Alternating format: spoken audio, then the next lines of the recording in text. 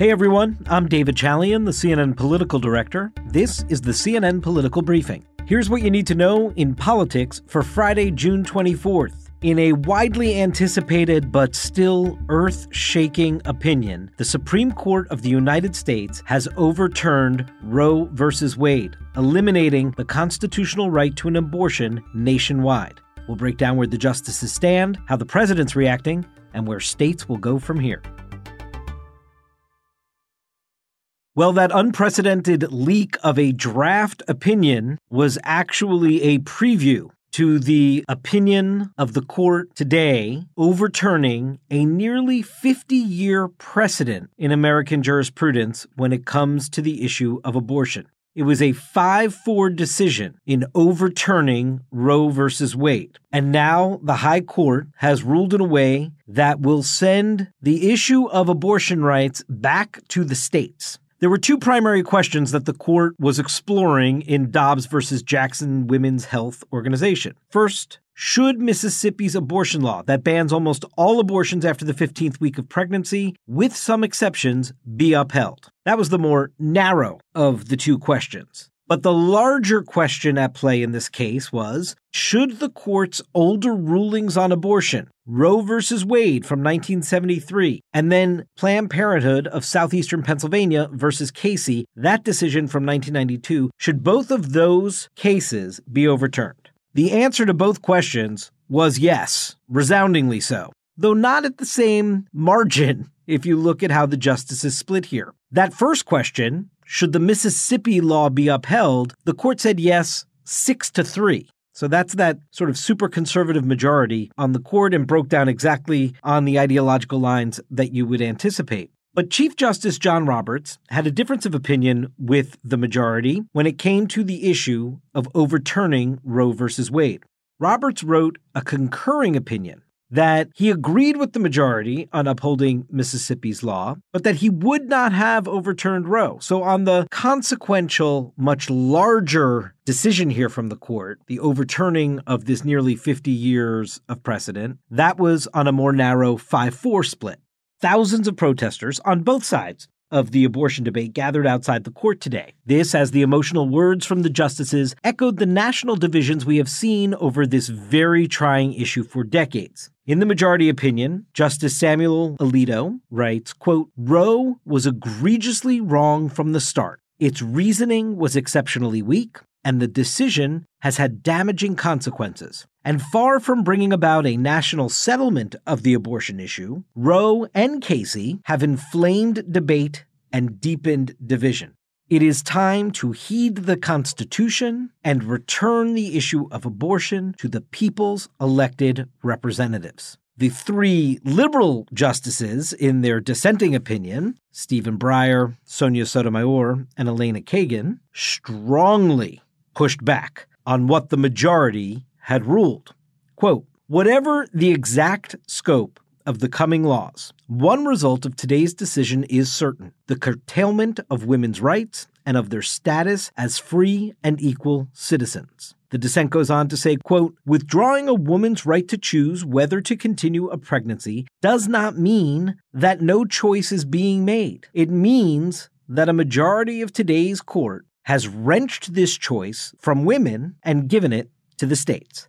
A lot of Democrats and activists in various interest groups are raising the alarm that this decision could have broader ramifications for other rights that have been secured by Supreme Court rulings. That's because the 1973 Roe decision, in that ruling, the court affirmed the legality of a woman's right to have an abortion under the Due Process Clause of the 14th Amendment, which protects against state action, the right to privacy. That's how the court was able to decide other cases, too, for other rights. Now, Samuel Alito, in his majority opinion, tries to wall off abortion from all those other issues. He writes, quote, nothing in this opinion should be understood to cast doubt on precedents that do not concern abortion. So he's really trying to circumscribe the issue of abortion.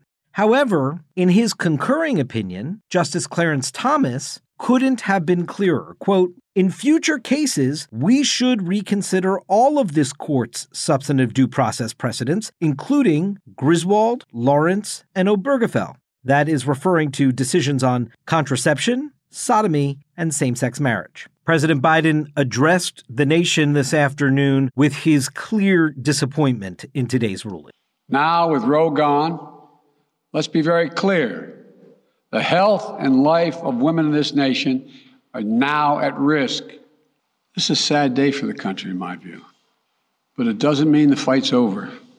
Biden went on to outline the steps his administration is taking in an attempt to mitigate the effects of the ruling. He said the administration would defend the right of a woman to travel to another state to receive an abortion if the procedure is outlawed in her home state. President Biden's also directing the Department of Health and Human Services to work toward making certain medication as accessible as possible, including one that helps end early pregnancies. But the bulk of the president's comments, the big takeaway from the president's comments, was sort of on, it's on you, the voters, to elect more pro-abortion rights representatives and senators so that Roe can be codified into law.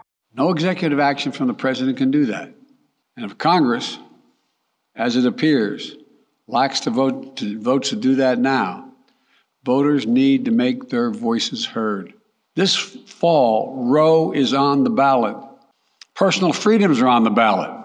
The right to privacy, liberty, equality, they're all on the ballot.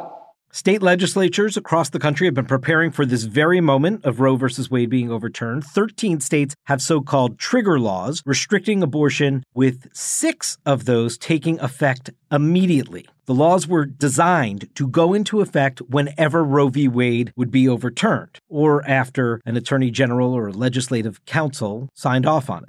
Governors in Oklahoma and Arkansas issued statements today after the Dobbs decision came down, welcoming the automatic abortion bans in their states. And it's important to note, this decision from the Supreme Court today is obviously against the grain of majority opinion in the United States. Polling for quite some time has been remarkably stable and sort of locked in on this question of whether people across the country wanted to see Roe overturned. According to a May poll conducted right after that draft opinion was leaked, found 66%, 2/3 of Americans, said they did not want the Supreme Court to overturn the landmark abortion rights decision.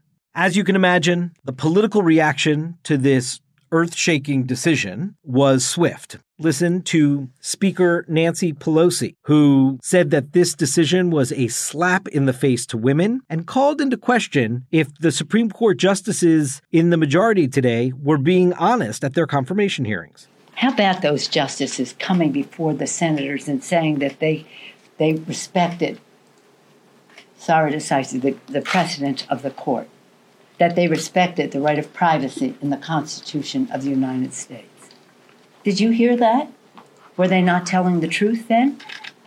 And listen to Senator Josh Hawley, Republican of Missouri, and often mentioned as a potential 2024 Republican presidential candidate.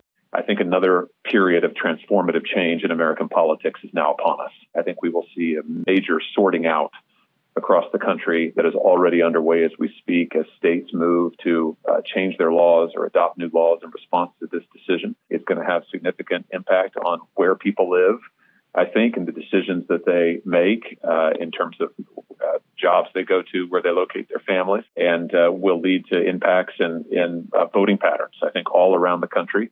It is so important to remember that for the pro-life movement, the anti-abortion rights movement, this has been a 50-year quest, and today they reached the promised land.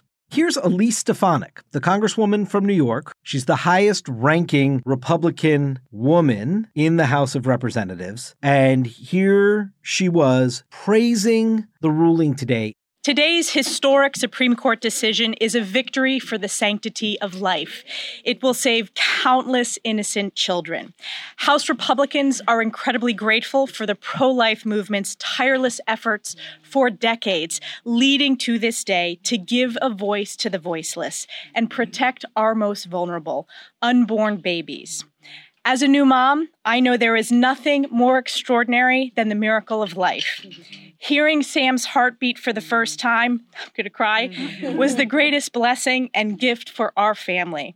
And I stand unified with my Republican colleagues in protecting and promoting the right to life. It is not at all clear how this ruling will actually impact people's votes this November. There was some polling after the leak of the draft opinion that suggested, in fact, this still may prove to be more of a motivator for Republicans than Democrats. Democrats are hoping that's not the case. They are hoping they can rally around this and make the election about this. Though given the economy and inflation, it is right to be somewhat dubious that that is where the electorate will be come this fall. What is crystal clear is that if you are 50 years old or younger, the America that you knew in terms of this constitutionally granted right is no more. And this is a dramatic shift, not just on the small sort of legal angle on this, but just culturally and in our society. Perhaps one of the biggest shifts we've seen when it comes to an individual's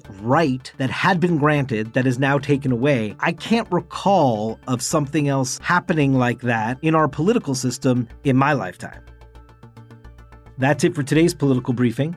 Thanks so much for listening. And please take a moment and be sure to follow us wherever you get your podcasts. CNN Political Briefing is a product of CNN Audio.